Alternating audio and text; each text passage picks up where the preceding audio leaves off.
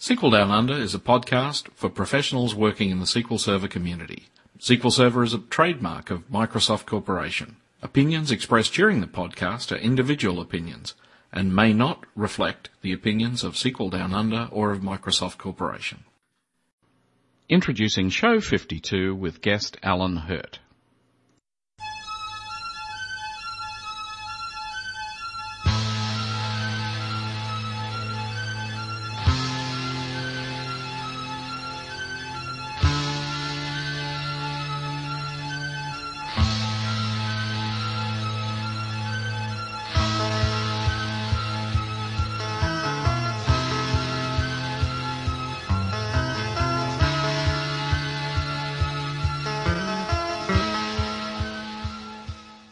Welcome. Our guest today is Allan Hirt. Allan Hirt's a well-known high availability writer and practitioner and a SQL clustering MVP, or a clustering MVP at least. Welcome, Allan. Thanks, Greg. And so, as I do with everyone, the first time they're on the show, I get you to tell us, how did you ever come to be involved in SQL Server at all? For me, it was actually more straightforward than probably most people. I was in college and I actually was interning at Sybase, actually at a company that Sybase ultimately bought. And so I've been using databases in some form since about 1992. And, after college, I didn't go work for Sybase, but I did work for a company doing QA on a database-based application. So I've sort of always, I guess, in my professional life had something to do with databases in one way or another. Yep. What made you migrate towards high availability as an area to focus on? I think I've always been more of a platformy IT kind of guy overall. I never loved programming and, what a lot of people do today, for example, like performance tuning. Doesn't mean I can't do it. It's just not. I'm more of a, back-end kind of guy and admin ops, and it sort of fits my need. What really pushed me over the edge, actually, was, I didn't know it at the time, but I had actually played with the Wolfpack stuff, which was the clustering for those who don't know, the stuff that sort of came before Windows got it right. And then there was an incident after I joined Microsoft and I was working for Microsoft for a while, with a particular customer where they had really bad availability issues, which sort of brought it all into focus for me and sort of snowballed from there. And that at this point was almost 15 years ago. Yeah, that's great. Well, listen, SQL Server 2012, or I think the marketing team there liked us to call it SQL Server 2012. Basically, there are a lot of changes in and around the high availability area, and in general, each version seems to make a big effort towards increasing the availability of the product. Before we get into the main areas of high availability, though, one I do want to tackle is a quick discussion on Windows Server Core and the ability to deploy on that, because again, that's a substantial change in 2012. And just your thoughts around that and info for the folk on what you can and can't do. Sure. So for a quick recap of those who don't know what Windows Server Core is, think of your typical Windows box, but without having any kind of user interface. So basically you see either a DOS or a PowerShell prompt, and, well, that's what you get. For most people, that's really scary because a lot of admins out there, not just SQL Server, haven't seen a command prompt since DOS. I mean, once kind of we've gone GUI, most people haven't looked back. So now we have, in essence, Windows telling us, command line isn't such a bad thing. And it's not. Never has been, but, most of us have gotten so used to using GUI tools like SSMS that the thought of having to type commands on the box is scary. Now, having said that, it's something that Windows-type folks or systems-type folks have been asking from Microsoft for a long time. Not necessarily DBAs, mind you. because they want something, a Linux-like experience, I guess, or Unix-like experience for Windows, where you can deploy things on a box that doesn't have a GUI. Because if you really think about it, and this is where I think people forget where we come from, back in the days of deploying things like Oracle and Sybase on, say, Solaris, you didn't always have a GUI. You were configuring things like tnsnames.aura by editing a file. So even in the database world, we didn't always have a GUI. And one of the things when it started to happen, so let me give a little bit of history of how Windows got here. So back in Windows Server 2008, Microsoft introduced Server Core. The problem with it at the time was that it really had no .NET support, meaning that outside of basically like Active Directory and a file server, you pretty much weren't putting anything on it. There wasn't a lot of wide adoption, so clearly something had to happen, otherwise it would become really niche. What happened over time is that Microsoft put minimal .NET code in there to be able to run servers. And this is why SQL Server can now actually run on it. But it's not everything. There are certain things, for example, like Engine, that run on there, but you're not going to get, say, SSMS. Yeah. So, and again, that's totally fine. The real issue is for folks that I'm finding in adoption is they're scared of not having a GUI when they get on the box. Yeah. I don't know if actually, that's I suppose what we should ask or discuss though is why do they care whether they have a GUI or not? Like, what's the advantage of not having one? Right. So, good, very excellent question. So, the one thing that I hear the most, which I think is the least important one, is like, oh, well, I'll get better performance because less stuff is running. So if you think about it, if you don't have a GUI, there's a lot of services that may not run. And people think that this automatically means better performance. It may mean some better performance, but to me that's, if you see another 1 or 2%, it's negligible.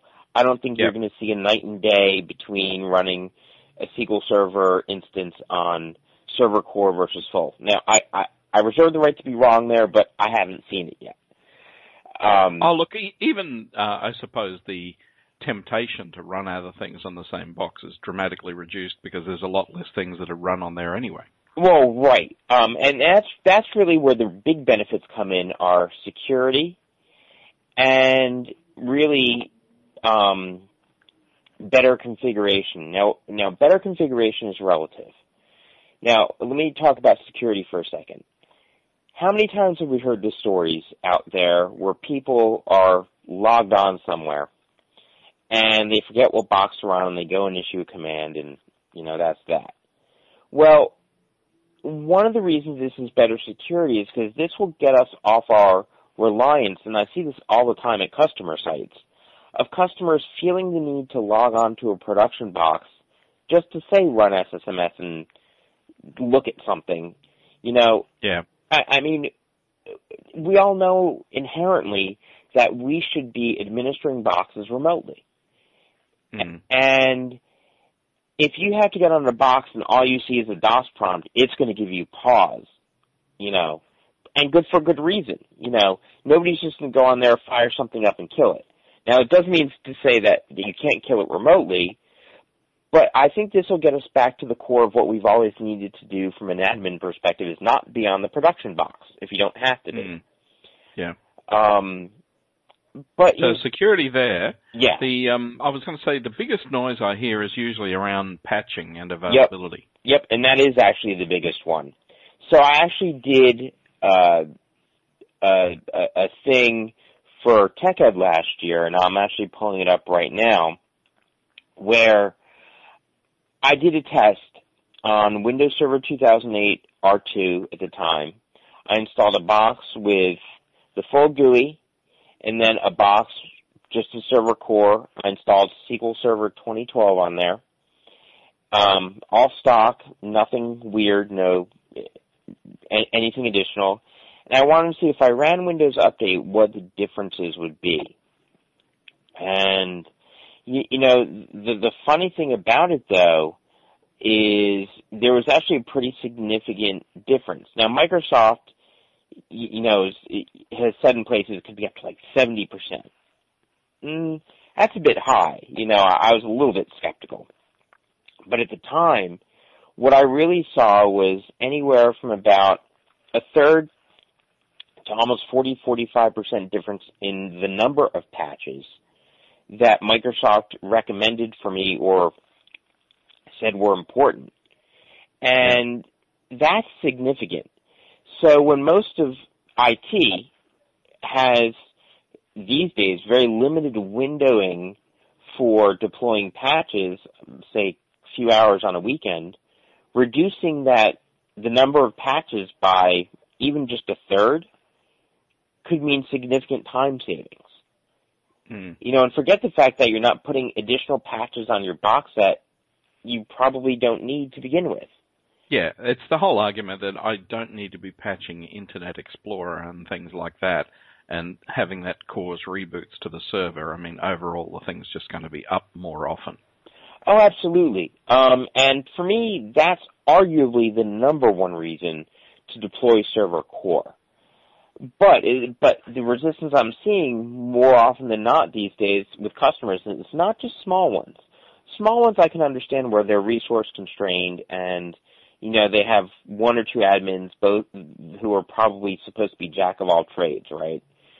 It's even in the larger shops where I had one very, very large multinational customer tell me that the reason they're not doing Server Core is because their admins would screw up more by typing commands than they would by using a GUI. Yeah. And that's the unfortunate reality because the benefits of, at least a third of the patching savings and, more security should, to me, trump some of that other stuff because it's not that hard to learn. I mean, nobody's asking you to go write complex PowerShell scripts. Although, as an aside, you really should learn PowerShell. And that's something else I want to mention, too, because, first of all, let's just clarify. We're talking about SQL Server 2012 here. They didn't port Server Core compatibility to SQL Server 2008 or 2008 R2. Yeah. But one of the biggest changes in Windows Server 2012 is that, unlike the previous versions where, there was some PowerShell stuff, Windows Server 2012 has 2,400 plus commandlets for PowerShell, meaning that nearly everything that had a DOS equivalent now has a PowerShell equivalent. And that's pretty significant. Yeah. That's good. And so what do people need to know in terms of installing it? So if we tackle that, so in terms of the installation experience, how is that different? For an existing person used to installing SQL Server, what are they going to find when they deploy on Core? Well, first of all, you can't use the GUI. So if you're used to doing GUI-based installs, I apologize, but that's not going to be your experience. So you have to use SQL Server's command line experience, or running a configuration file and then calling it from setup, either way. So if you're used to doing that now, you will and do it in your current environments, even with a GUI, you'll have no issues transitioning to installing on Server Core. If you're not used to doing that, there may be a bit of a hiccup. But one thing you can do to sort of get there now is on your GUI-based machines, for example, at the very end of SQL Server setup, on the confirmation page, you'll notice at the very bottom there's a little line that says your configuration file is here. That you can use, say, as a basis and see how SQL formats it and take the important bits and create your own or just modify that. Yeah. So the experience basically is very similar to doing an unattended install on the current systems.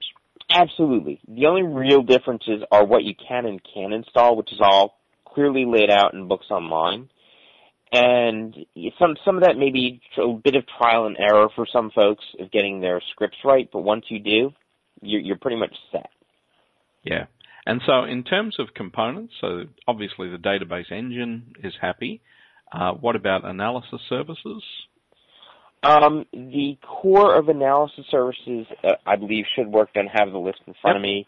But when we get into the more esoteric stuff, you know, when you're kind of looking at it going, probably not. Well, I would think, for example, in reporting services, the engine's going to run, but the portal isn't, right? That sort of thing. So right. That's the sort of, but there's nothing to stop you putting the portal's going to be somewhere else, albeit with a separate license. But basically, yeah, it's going to be the things that are the back-end engine components are the ones that are going to run on core. Right, and you bring up a very good point, though, because this will also force people to think about their licensing schemes if they're used to minimizing by putting a bunch of stuff on a single box or a single cluster. This now also makes you rethink your licensing, which I'm sure, as you've heard, also changed quite a bit in SQL Server 2012, which has also given a lot of customers quite a bit of pause. Yeah. Look, the other thing I suppose I should mention as well, for those that want to try this, obviously they can spin it up in a virtual machine and try it. And the other thing they'll probably be pleasantly surprised about is how quickly Server Core itself installs compared to the other operating system. Oh, absolutely. I mean, in general, the Windows experience for installing the OS has gotten much quicker, but yeah, installing it is pretty much minutes. You know, we're not talking hours and hours of, going out to dinner and coming back. It's pretty amazing. The other thing I found is that after it was installed, that initial Windows update, that process was, again, so much shorter, where whenever I install an operating system nowadays, it seems like I'm going to be sitting there not so long for the operating system install, but it's going to be the endless updates that come down after I finish installing it. Exactly. And the one thing that, just a subtle difference between the SQL Server installing experience in general, Server Core and not, on Windows Server 2008 R2, say, versus Windows Server 2012, is that a significant portion, in my experience, of the SQL Server install time on Windows Server 2008 R2 is actually installing .NET 4. Yeah. Whereas on Windows Server 2012, .NET 4.5 is already built into the OS. So the SQL Server install itself is actually quicker on Windows Server 2012. Are there any notable things that I will probably do a show separately on this, but notable things from Windows Server 2012 that you think are worth noting at this point? There are a few. A lot of their investments were made, for example, in the Hyper-V area. So we can have up to 64 nodes of clustering, which is technically a cluster thing, but it was mainly put in for the Hyper-V folks so they could have, I think it's 4,000 VMs, something like that. Mm-hmm. There's cluster-aware updating, so Windows can now help you patch your clusters automatically and move things and handle reboots to minimize some of the interference there. SQL Server doesn't directly support it yet with its patching, so it'll be interesting to see if they ever do support that, say for patching clustered instances of SQL, which can be sometimes a bit of a hassle. They've improved things like check disk, where it now can potentially run in seconds. What else? I mean, there's a few other. I think the other big one I was thinking of was SMB3. Yeah. So SMB3 will be really interesting for SQL because SQL 2012 also supports deploying your databases on shares. Yeah. So I suppose for those that just not across that, so SMB is the protocol that's used for basically disk sharing in Windows ever since the year dot, and basically from there, SMB3 basically is dramatically faster. And the other big thing is that in the case of things like SQL Server, we can now use it as a shared disk subsystem instead of necessarily having to use something like iSCSI. Right, but the problem now we have is we're shifting what you need to make available or what you're assuming your internal guys can make available for you, Now you need to make sure they're putting on a highly available SMB share that's, can give you the performance you need, and your network needs to be rock solid. But again, those are pretty standard things anyway, but things that DBA doesn't necessarily think about, but is ultimately going to be responsible for if they can't access the files. Yeah. That's great. So listen, where I then wanted to head a little bit now into is just the general high availability improvements in SQL Server 2012. Sure. And I suppose the always-on word has reappeared. It appeared initially in 2005 to describe some of the technologies there, but they're all very much under the always-on banner in this version. And so perhaps what we've had previously, sort of clustering and mirroring, and so maybe if we start with where mirroring has evolved, and then we'll look at where clustering has evolved. Sure. Well, AlwaysOn also was used for a while for a certification program for storage vendors, too, for SQL. So it's had a very storied past. But really what Microsoft has done in SQL Server 2012 is they have this brand new feature, always-on availability groups. And the feature is actually availability groups. It's not always on. And it sort of takes elements of what we know today as database mirroring and elements of what we know today as failover clustering and essentially combines them in a single feature. Actually, that is something we probably should make clear too.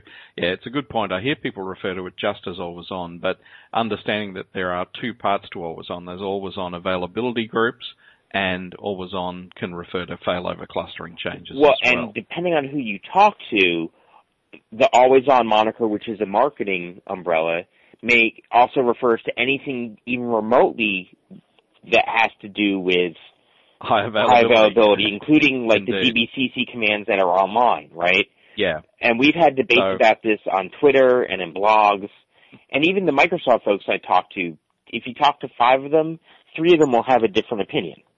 Yeah. So specifically at this point, we're talking about always on availability. Correct. So what Microsoft has done here, this is database level availability, so following on in the tradition of database mirroring here. Now, with database mirroring, we had a few limitations. The feature was introduced in 2005 SP1, and it's worked well for a lot of people. So they didn't want to change it in a way that would make it unfamiliar, right? As a lot of things sometimes happen.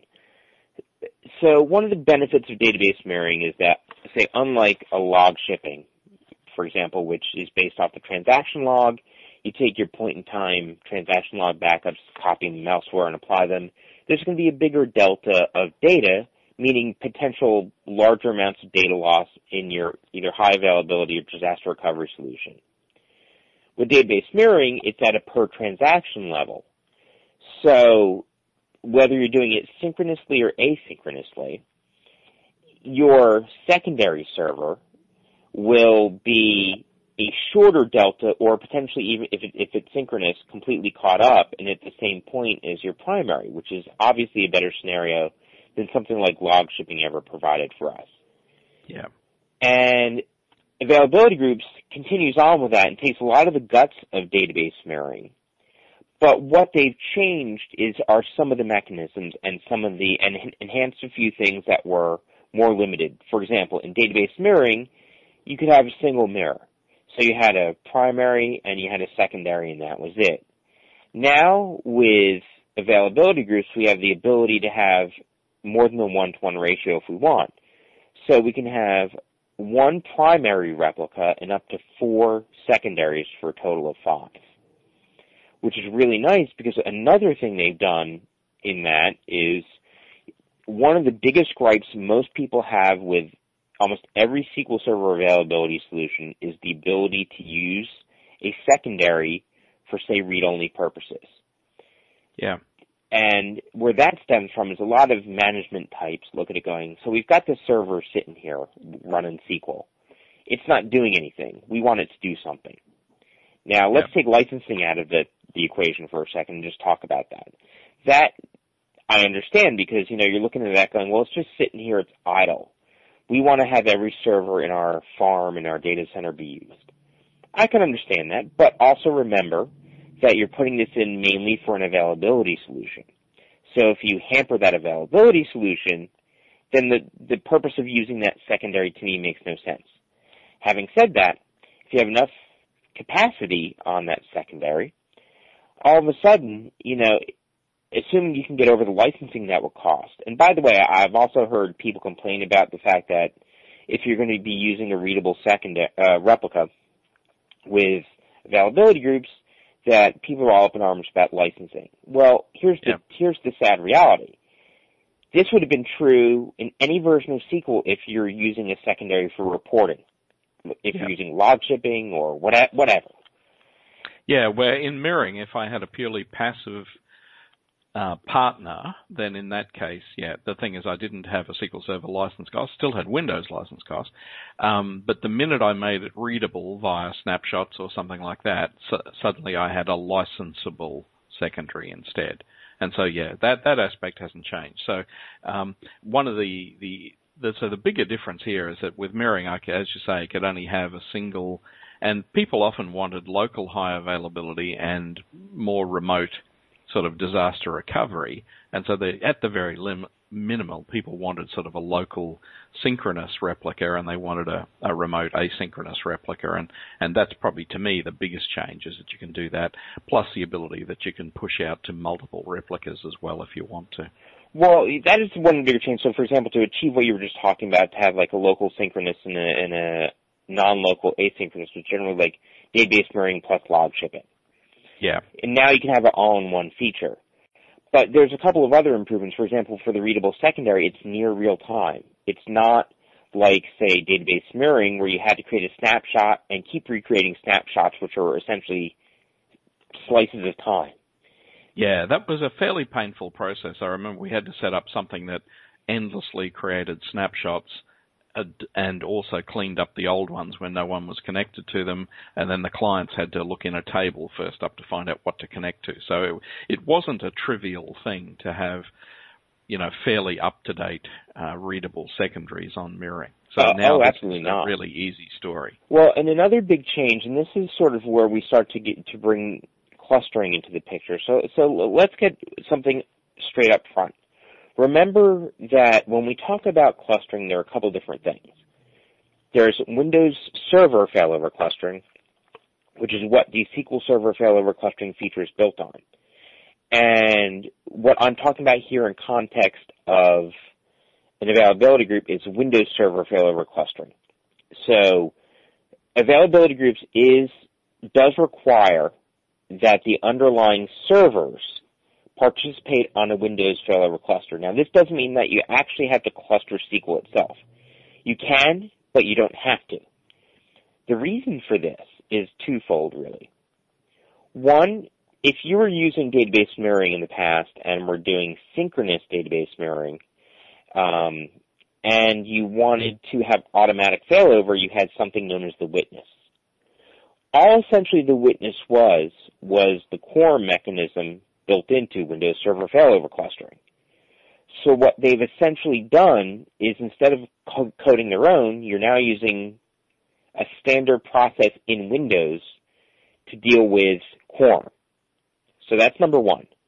The second benefit of having the Windows failover clustering feature underneath the covers is a brand new functionality called the listener. You might see it referred to in some Microsoft documents as the VNN or virtual network name, which is really the actual name of the resource in the cluster, but again, neither here nor there. Now, what the listener is, so those of you familiar with standard SQL Server failover clustering instances know that when you install it, you have to give it a unique name in the domain, and that's different than the underlying nodes. But that unique name is what you connect to regardless of what node it's connecting to underneath the covers.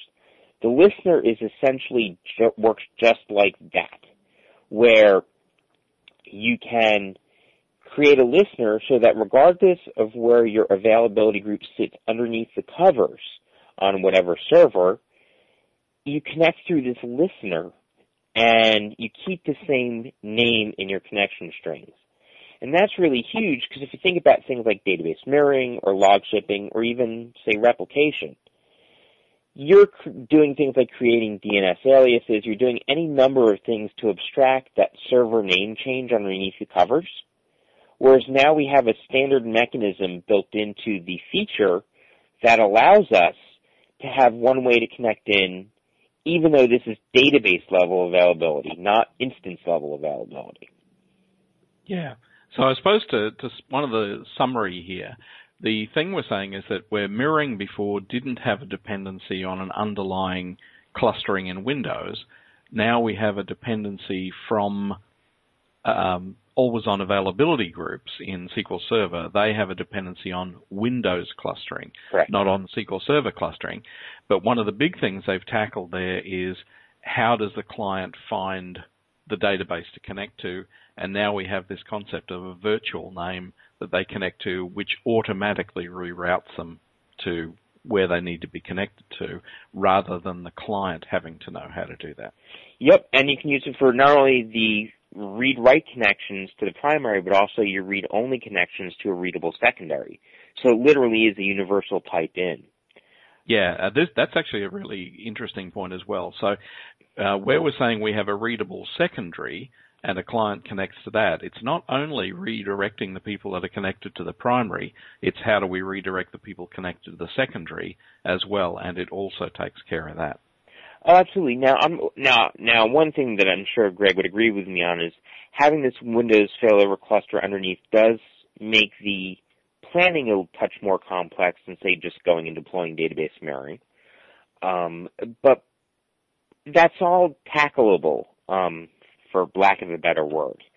Yeah. So as you're saying, we don't need a witness anymore, so that goes away. However, we need to satisfy the quorum requirements by using clustering. But the problem is, it's sort of alluding to, not everyone can migrate necessarily to clustering. And yes. We had mirroring before, where it was cross-domain mirroring, where people were had servers in different domains or even unrelated, Correct. And you could set up mirroring with certificates to do the authentication. Yep. One of the big things you have to think about when going to these availability groups is it all has to be in a domain. Well, not only just a domain, the same domain. It can't be trusted domains. It's got to be, So SQL Server 2012 fully supports the multi-subnet functionality of Windows, so you can span multiple subnets, no issue. It's just you're absolutely correct. Now we're going to a scenario where everything is domain-based, and that may not work for some people. The other thing that we should mention, too, is that officially database mirroring is considered deprecated as of SQL 2012. Yeah, so it's still there. But it's not an upgrade blocker. So if you're on mirroring, there will be a solution in 2012 that works for you, but that may or may not be availability groups. Exactly, and the thing is, over time, you're going to have to think about what you want to do. Right now, if you look in books online, it says that if you're in standard, consider log shipping. If you're in enterprise, consider availability groups. If you're using standard, obviously log shipping is kind of not like database mirroring. No. I mean, that's what we had in 2000 in standard. Sorry, not in standard, it was in enterprise shipping. But in 2005, I thought one of the best things in the box was mirroring in standard edition. And so, that is an issue. So, you're going to have to really think about the feature and its feature. And the one thing you are going to have to do, though, is, as Greg said, database mirroring isn't going away tomorrow. I mean, SQL Server is generally 2 releases after it's announced that it will probably disappear. So you've got time depending on your deployment cycles, but don't be complacent either. Now, having said that, just because availability groups isn't in standard doesn't mean that Microsoft won't change their mind and put it in, even if in a limited form, in a future version. It's just that for SQL Server 2012, as of now, that's all there is. I have no insider information that they're going to make a change like that, but if you look at the history... It is the track record, yeah. Yeah, exactly. If you look at the history, they've done stuff like that. Yeah, features come in the higher level editions and then slowly migrate their way down in general. Yeah, because I know a lot of people were up in arms about that, but, don't get into panic just yet. Now, in 5 years, if they haven't done it, I'd say they're probably making a statement. Yeah.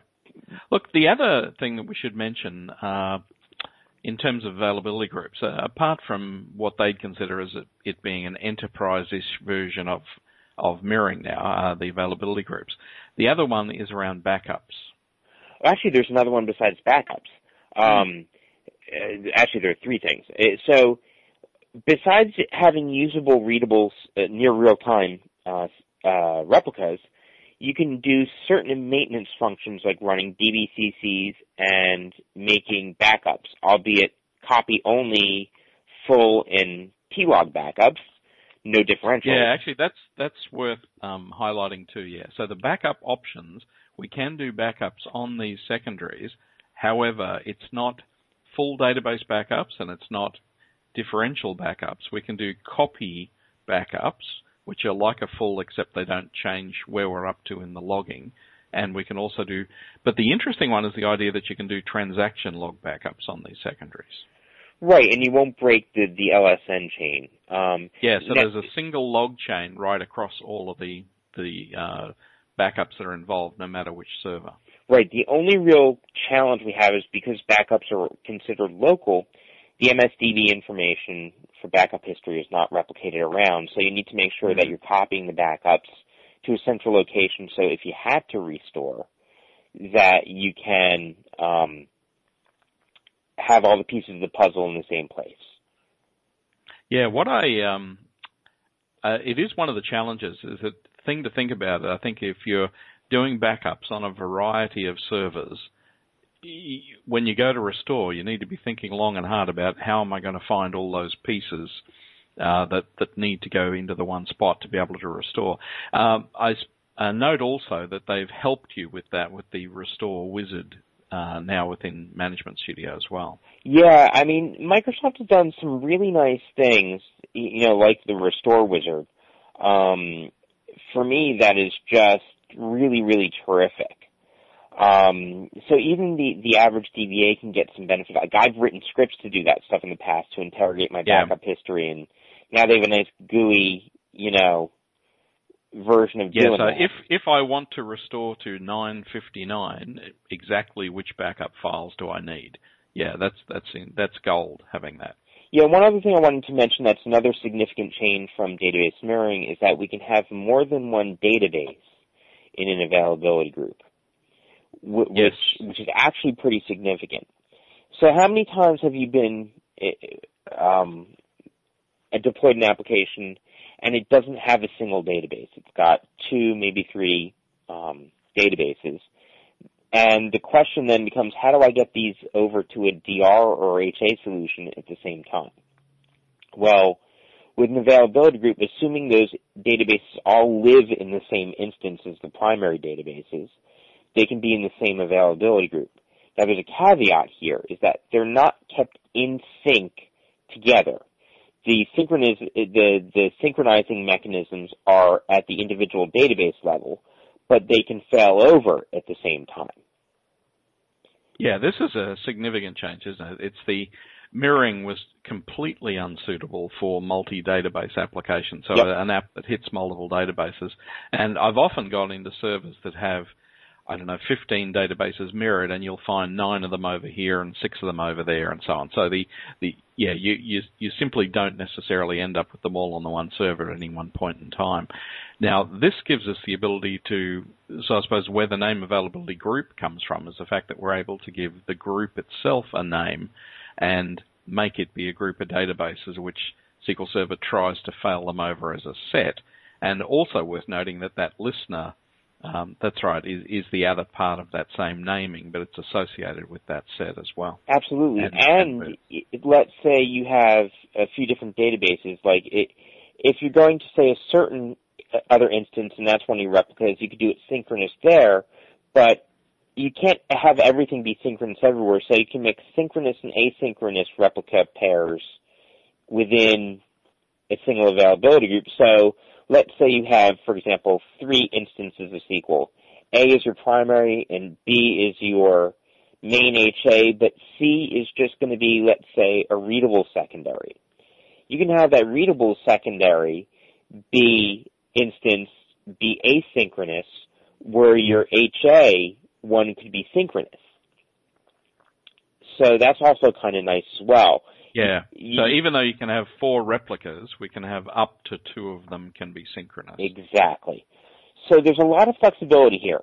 Obviously, we're kind of oversimplifying this and make it easy to talk about, but there's a lot that goes into the planning of this. I don't want to oversimplify and make it seem like you can just click a wizard and have it be totally done and totally reliable. There's a lot of planning and thinking that goes into this to make sure that that happens. The other one, just before we take a break, the other one I suppose we need to touch on is licensing. And it's the thing to keep in mind is that every one of these servers that gets put into use, as we said, becomes a licensable server.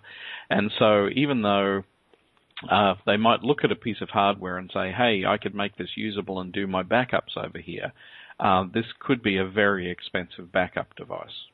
Well, and again, depending on who you talk to for licensing, they may even give you a different story. Because really what Greg and I are talking about is Microsoft has made the shift away from per processor licensing. It is now per core for enterprise in SQL Server 2012. There's no CAL licensing for Enterprise Edition in SQL Server 2012. So if you've got a 2-processor machine that has 8 cores in each processor, you're looking at 16 core licenses. Yeah. And while a single license, I think it's $7,500 roughly US, thereabouts, maybe a little less than that, I forget, or $6,800, I forget. It can add up pretty significantly because how many people are now buying 2 and 4 core systems? I mean, they just kind of don't exist. So this is where a lot of people have, sort of as I mentioned earlier, have had a little pause with SQL Server, is that the pricing model for some people it may not be a significant difference, and for other people it could be a very big difference, especially if you want to take advantage of things like a readable replica where that server now absolutely needs to be licensed and you're now paying essentially double if it's the same hardware spec. Yeah. And so, it is something that does need to be considered. So even though there is a nicety about being able to move, say, a backup onto another server entirely, or some of the DBCC checks and so on, you really do have to think long and hard about whether you can justify a license for doing that. Absolutely. It's probably the number one reason I'm hearing a lot of grumblings from some of my clients that for certain solutions going forward, they may actually consider non-SQL Server platforms in the future. Now, having said that, I don't see people making a wholesale migration and just dumping SQL Server and changing things, but this is sort of something that everybody who's thinking about deploying SQL Server 2012 needs to really think about because, let's face it, in the grand scheme of deploying, hardware is probably going to be your cheapest expense. Yeah. Licensing and support will be your biggest costs. So as a DBA, if you're listening to this, that's not something you're always thinking about. So when you're thinking about feature use in SQL, kind of see where it lays in the cost map because it's going to cost somebody something somewhere. And so you need to really balance that and help your company and understand the implications to some degree of doing something like a readable replica. Because ultimately, if they can't use that, they're going to look at you for some other solution to make something happen. But also, what I'm also seeing in terms of trends is in the enterprise space, even though this change is significant, and I don't want to underscore the fact that it is, most times, in fact, pretty much every time I've done some calculations, it's still cheaper than an equivalent Oracle solution. It's just that SQL Server is now closer in price to Oracle than it was before. Yeah, indeed. And so anyway, so as we say, licensing is not something you can just kind of ignore in this. This is something you have to think about long and hard when you're working out which of the nodes is going to be used in which way. You got it. But look, that's a good point. We'll take a break, and then we'll come back and talk about the failover clustering changes. Sure. As well as community resources such as this podcast, SQL Down Under offer mentoring services and both private and public training options. If you need to get your project back on track, or if you need to get it off to a good start, why not give us a call? We have also recently introduced a series of online courses available in both Asia Pacific and US-UK time zones. In particular, the first course that's offered in this series is Query Performance Tuning. You'll find details at www.sqldownunder.com. So welcome back. First of all, Alan, I'll just get you to, is there life outside SQL Server? Believe it or not, there is.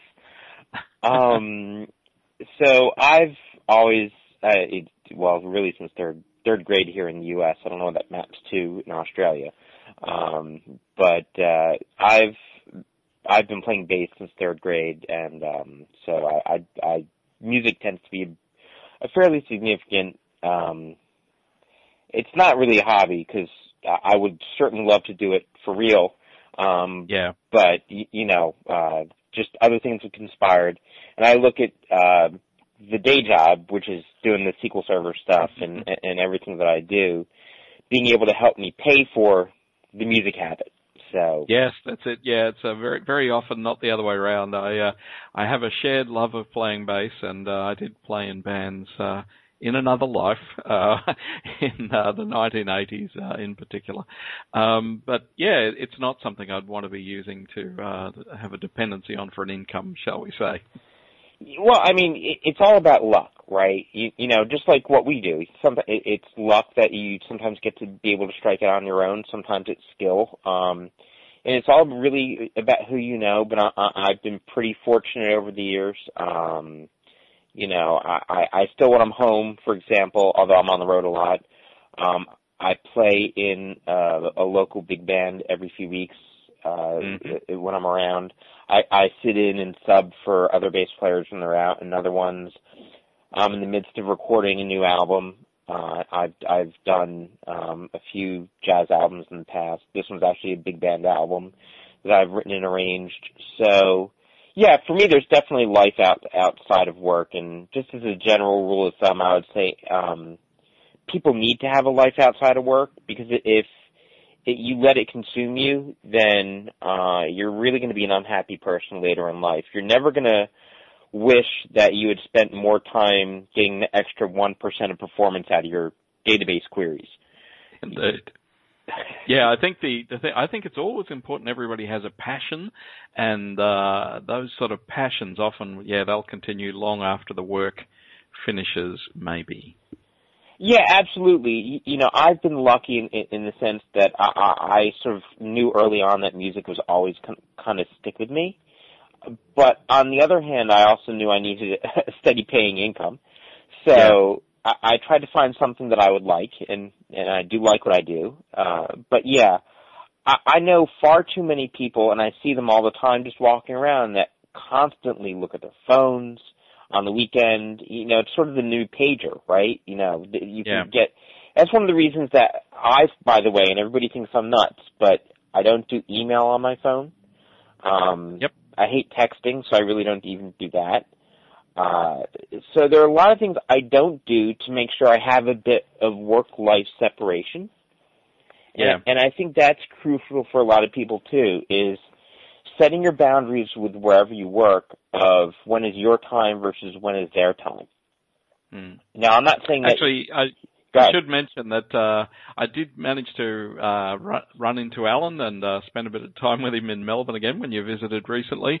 And I have to say you were one of the few people who wasn't constantly being pestered by his phone the whole time.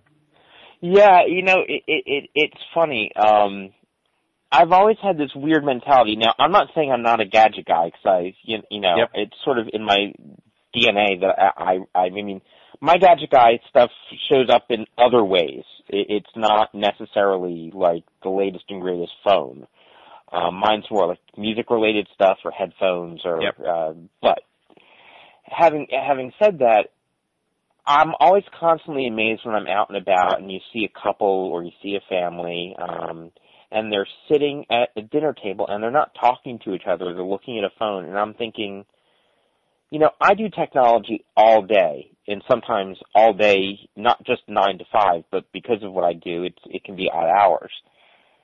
When I'm out and about and doing stuff, the last thing I want to be doing is be tethered to email. And, I kind of want to be enjoying myself out there, whether it's a conversation with a friend or a family member, enjoying my surroundings if I'm somewhere that I'm not normally, like Tokyo or somewhere in Europe or somewhere in Asia.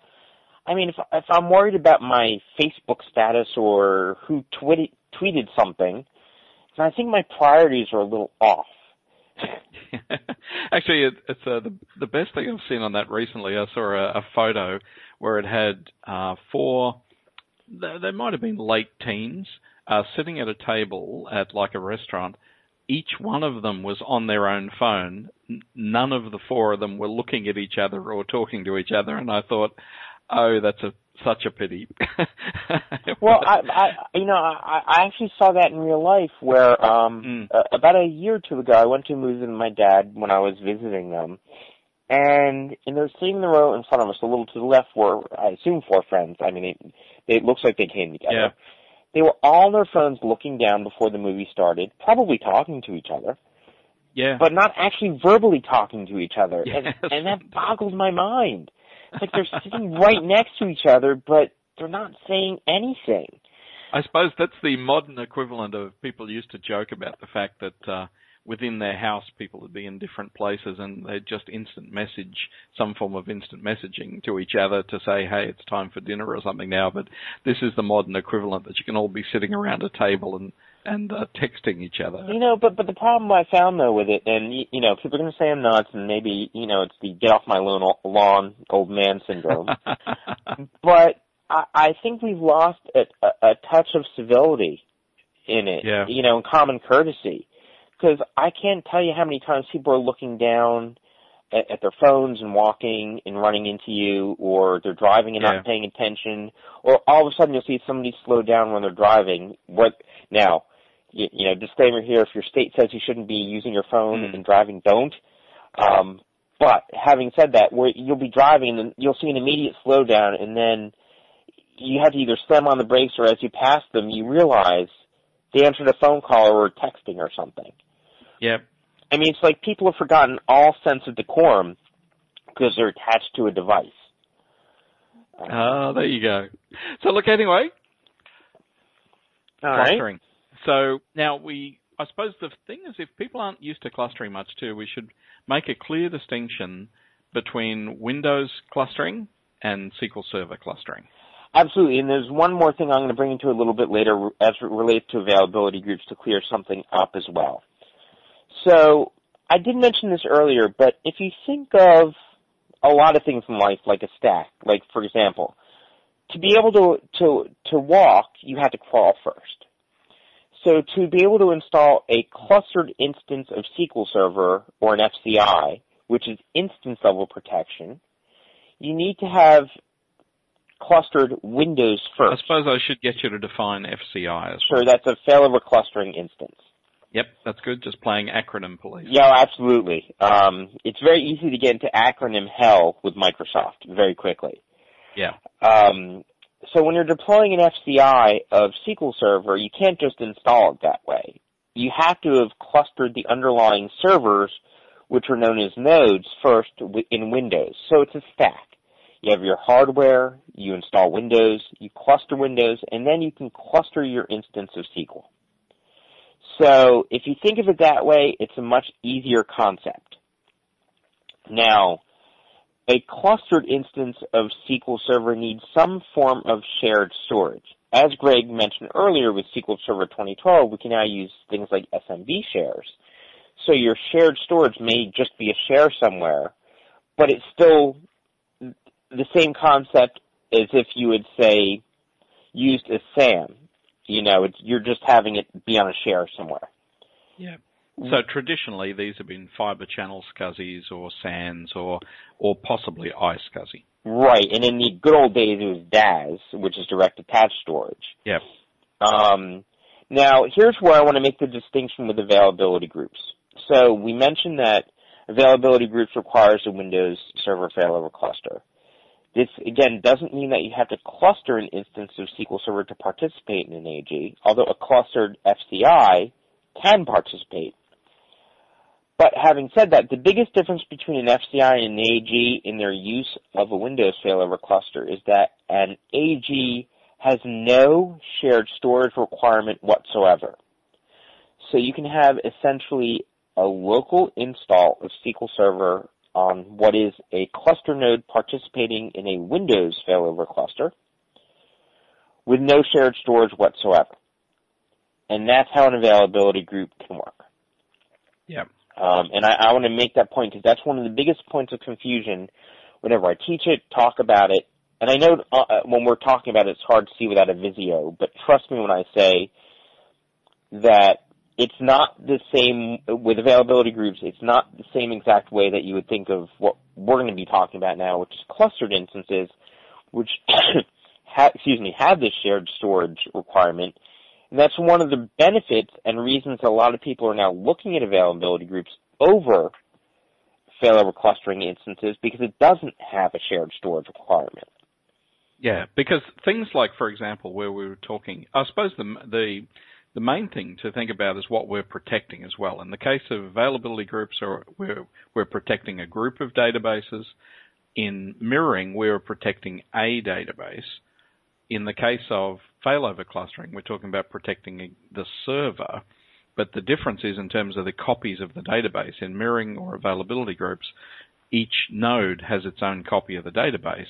In the case of clustering, we're talking about a single copy of the data being shared by multiple servers because we're protecting against the server itself failing.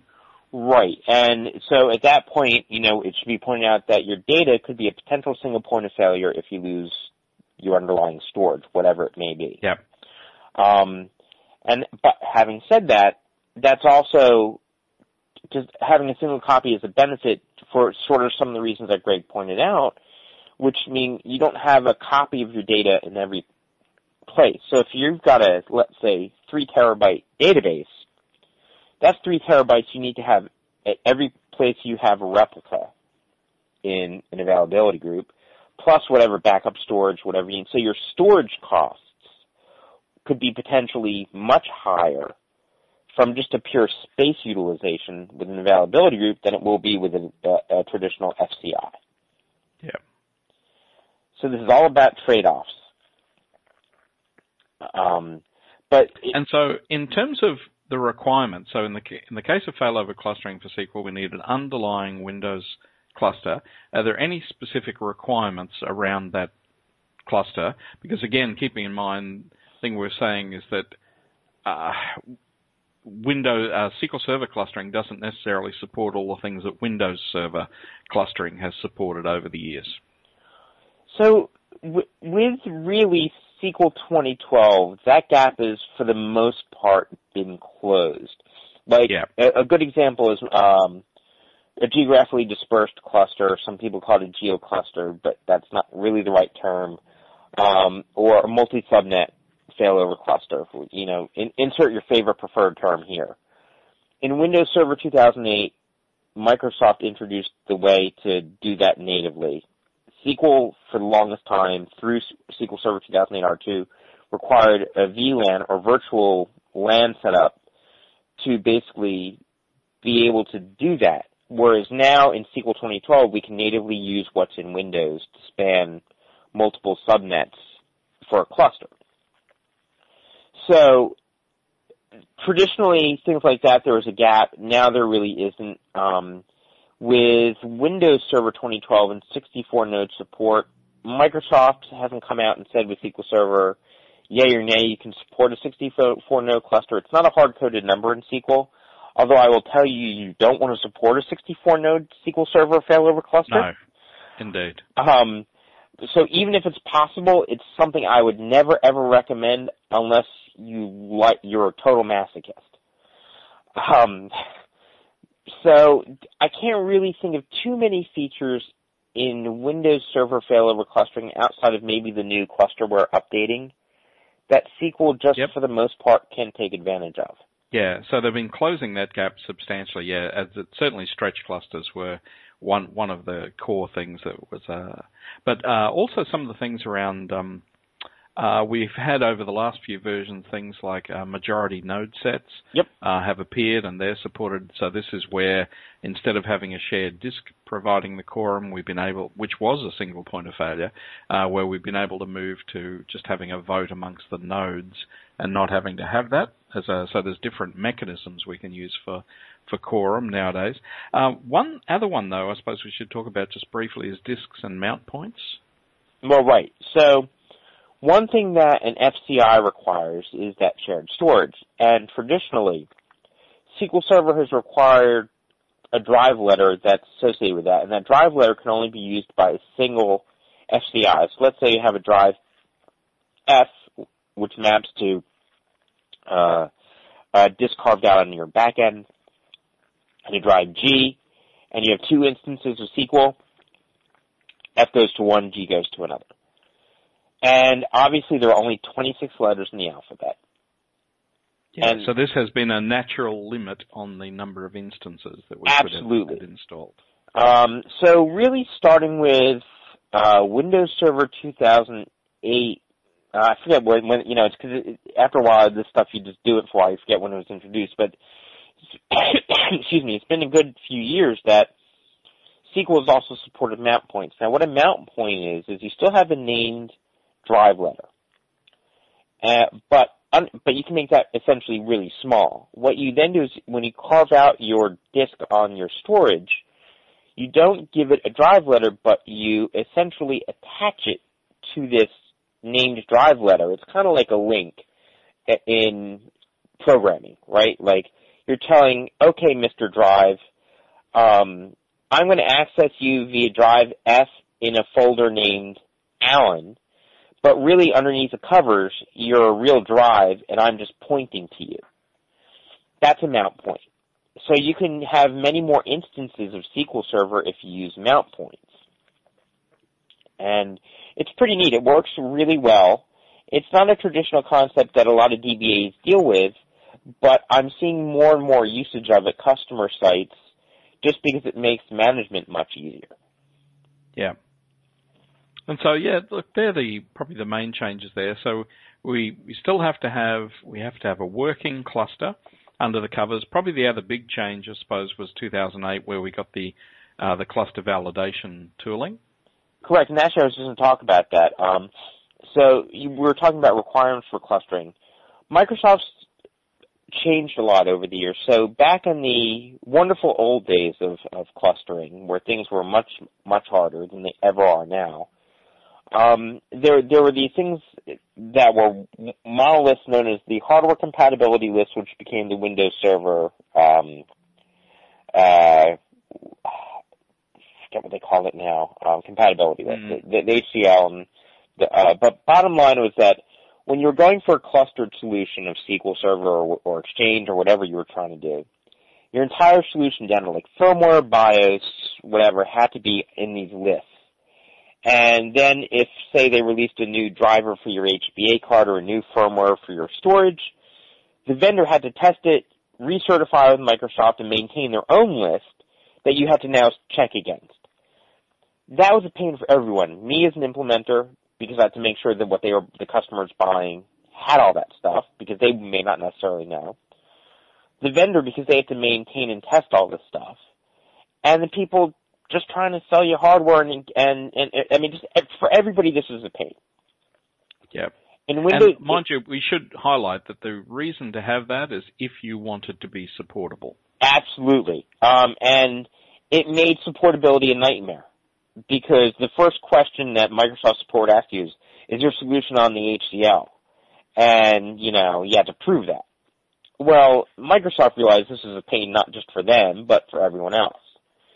In Windows Server 2008, they introduced something called cluster validation.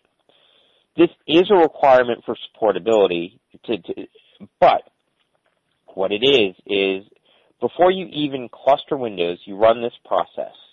And in Windows Server 2008 R2, there's also a PowerShell commandlet for this. There's a GUI in Windows Server 2008 and later as well. But basically, it goes through and checks components like disk and network, and even down to things like, do these nodes have the same patches? I once was at a customer where I ran validation, and each node had different sets of patches.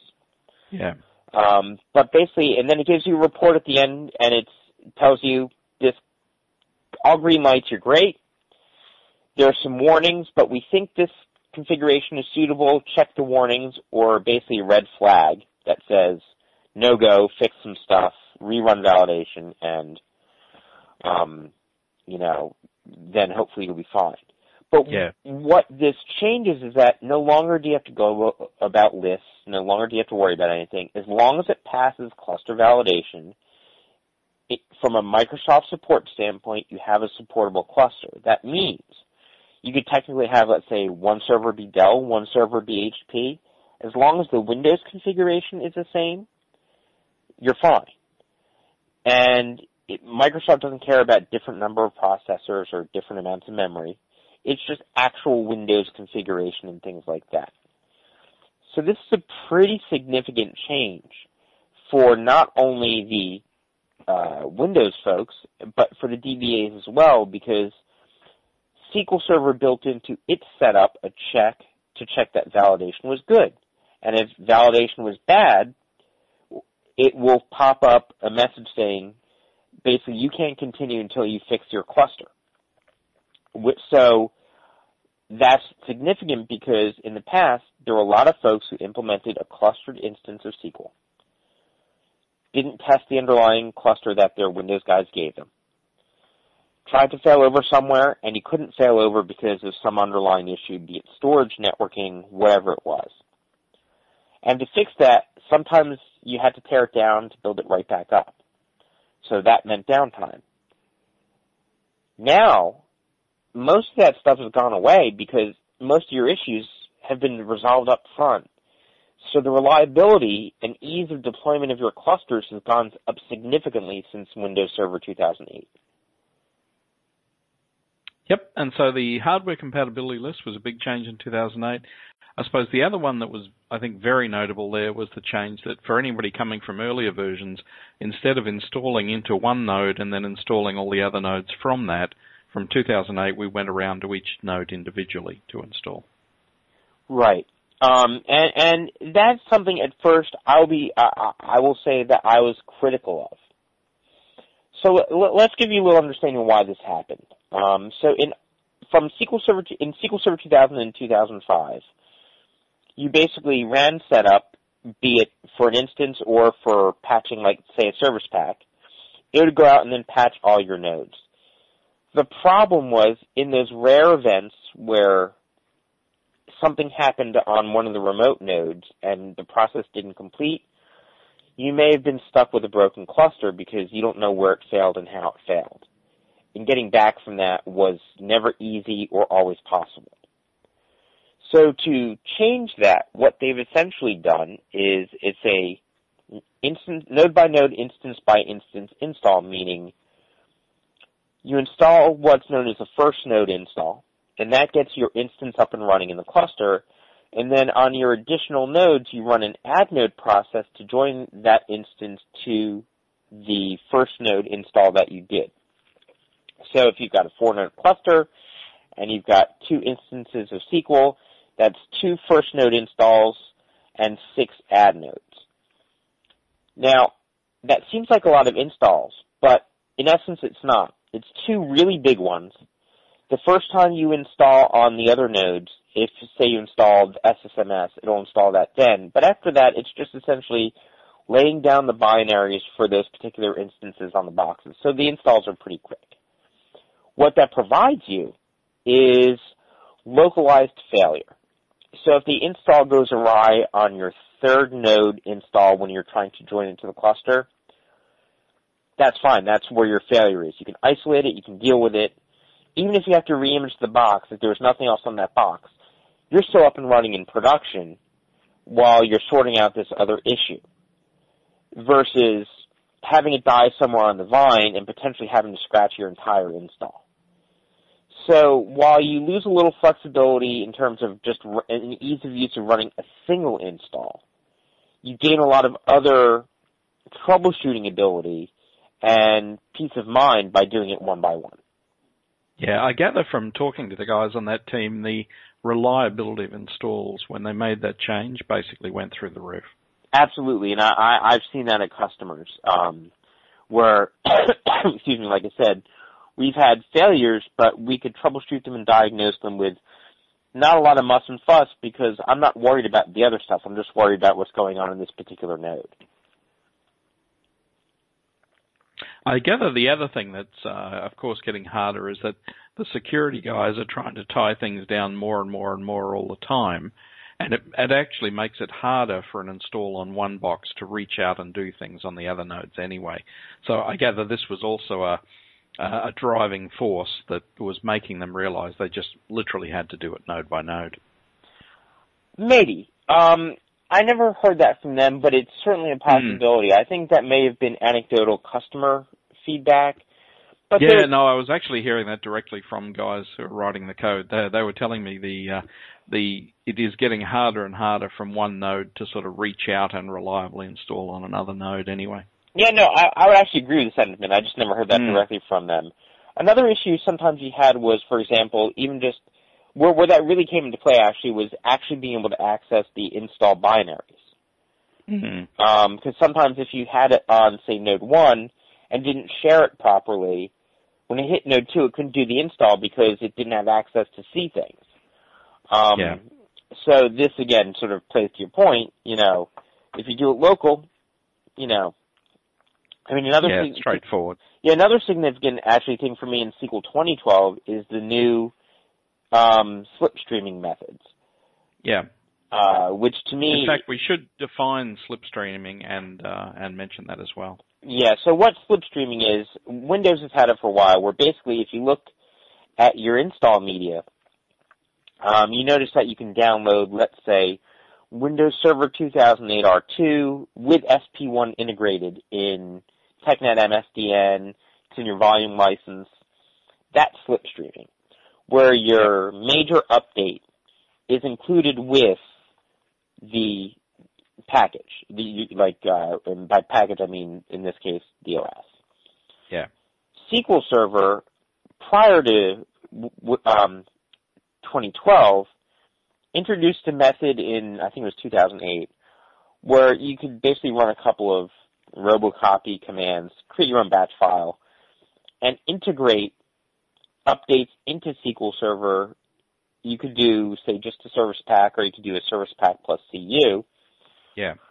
But you have to do it manually yourself. They didn't ship it that way. And every time, let's say, things change, like they introduce a new CU or a service pack, you have to do it all over again. Not the most ideal of scenarios. I suppose acronym police, I should point out too, CUs, so cumulative update. Yeah, sorry about that. Yeah. And that's the release that SQL Server ships roughly every 2 months, 6 weeks. That is an update to a supported branch of SQL Server.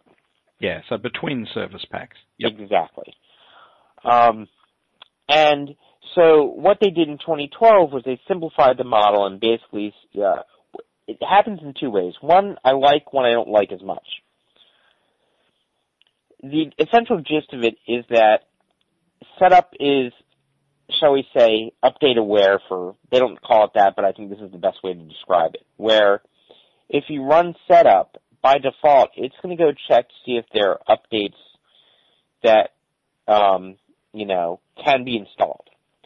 Now, what that means is that setup by default is going to go out on the internet and look. In a mission-critical environment, that's not what I want. So I can control that behavior in a line in a command file, or I can change the default setup to INI for the install media and say update enabled equals false. But what I can also do is, if I just have a single line, it's called update source. And I then say download SQL Server 2012 Service Pack 1, which was released a couple of months ago, We're recording this, it's January 2013. I think it was released in October 2012. Yep. You can then take the executable, the downloaded executable, stick it on a folder or a share somewhere. Point update source to it, say if it's on CSP1. You set update source to CSP1, and then during the install, it will detect that, oh, hey, I see Service Pack 1.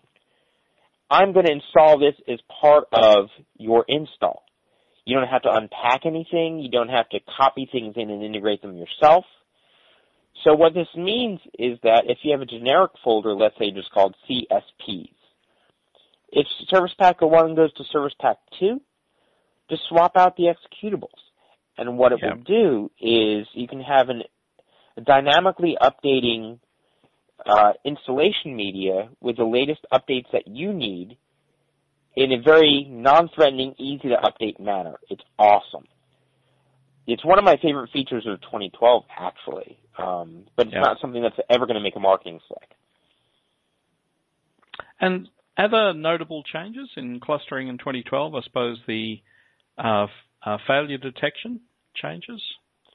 Yeah, so there are a couple of significant changes. The first is in the past there's a standard mechanism in Windows failover clustering that SQL Server leverages. The two processes called is alive and looks live. One is basically where the cluster says, "Hey, are you there?" and the other one's what we call not as lightweight of a check, but something written by the application, in this case SQL Server, that checks to make sure it's up and running. In the past, this has basically been a simple looking at a select add version type of a thing where it's just running a simple query, but it doesn't say anything about the health of the databases or the health of the instance, excuse me, other than the fact that it's up and running and it can connect in. Yeah, so, the idea that you can do a select at version, almost nothing in the server needs to be running before you can do that. But yeah, your user databases might not be available at all. Exactly. And so this has led to people asking, well, can I customize that query? And the answer has been no. In SQL 2012, while you still can't customize the query, what they've essentially done is they have a new stored procedure called SP Server Diagnostics, which you can run even if you're not running clustering. But this process now runs that stored procedure, and it basically gives you back a score. For all intents and purposes, it says, I'm healthy or I'm not healthy. And based on the failure condition level that's set, and it will determine how sensitive it is to that score. And if it detects a problem, it will then, obviously potentially trigger things like a failover. So the intelligence around am I healthy is much better in SQL 2012. And by the way, the availability group feature also takes advantage of this for its health detection as well. So it's not just failover clustering that uses this stuff, it's also availability groups. So if your instance is in an unhealthy state and you have, say, automatic failover set in an availability group, that could happen as a result of this. And another actually significant improvement in SQL Server 2012 failover clustering is the ability to have a local tempdb. Yep. So with tempdb, we've always had to put it on shared storage, but it is SQL Server scratch space. So that's really an expensive use of SAN, especially if you don't have the IOPS to begin with. And I don't know about you, Greg, but I have a lot of customers who want to use things like Fusion.io or some local, more highly performing solution for things like tempdb that maybe not be cheap, but it's still cheaper than SAN and gives them the IOPS they need. Yeah, in fact, it's usually the ones I see locally. It hasn't been the price of the SAN storage. It's more that they want to chase the performance that they could get from direct attached storage and tempdb. Well, we're using things like Fusion Fusion IOs or even just local SSDs or something along those lines, they're chasing the performance of that rather, not necessarily that cost is not an issue, but usually TempDB is not that huge, and yeah, they're usually chasing the performance they can get locally. Oh, 100% agree, but really the bigger issue is, let's say you want to do, say, a multi-site failover cluster spanning subnets where you have to mirror that storage. Mirroring TempDB as well is really expensive. So what they've done in SQL Server 2012 with a clustered instance is you now have the ability to have TempDB actually just be created locally. It's the only database you can do that for. It can't do it for any of the user databases or the system databases. So you can take advantage of these highly performing solutions, and on the other side, when it fails over, it'll just use the same solution there. The only real caveat is that, unfortunately, during the setup in the add node process, it doesn't create the directory structure. So you have to manually create the directory structure with the right permissions. But outside of that, it's actually a pretty fantastic solution to let you leverage commodity hardware or things like Fusion IO to give you that performance boost for TempDB with clustered instances fully supported out of the box. Yeah. Yeah, no, that's good. As I said, it was a very high sort of a common requirement, and people were saying, look, TempDB gets rebuilt every time anyway. Why does it have to be on shared storage? Yeah, absolutely. And look, this is, I think, one of the things, for all its, pluses and minuses, people have their criticisms of Microsoft. Microsoft really does listen, because a solution like this being officially supported comes directly from customers asking Microsoft for this. Yeah. They wouldn't do this otherwise, I could tell you that, because there's so many people doing this type of solution. It was a no-brainer for them to do it. Yeah. So we've got those. Anything else you think notable in changes in clustering itself in SQL Server? The only other one I would say related to clustering is they have essentially a new throttle where you can speed up. You can essentially tell SQL Server to throttle I/O to speed up the recovery time in a failover. Yeah. But that's not something I recommend out of the box, but that's brand new in SQL Server 2012 as well. But that's really about it. I mean, they've pretty much kept clustering the same with these minor improvements in terms of number of improvements, but the improvements they made are actually pretty significant in terms of their impact. Yeah. That's great. And listen, so thanks for that, Alan. But look, where will people come across you or see you in future? Or what's coming up for you? Let's see. I'm doing some SQL Saturdays here in the States. So I will be in Vancouver in Canada, so that's not quite the States, but and Mountain View, probably the Boston one here locally. Maybe I'll be at TechEd in May or June here in the States. So, I mean, I'm around. I do webcasts. I can always be reached at my website, http://sqlha.com, or at the blog is at sqlha.com/blog. I'm on Twitter as at SQLHA, so I'm not that hard to find around the web. Indeed. And I like the Twitter avatar has a nice bass guitar. Yeah, it's actually the headstock to the P-Bass I've owned since about 1988. Excellent. Well, listen, thank you so much for your time today, Alan, and we will talk to you again soon. Great. Thanks for having me, Greg, and good day, everyone.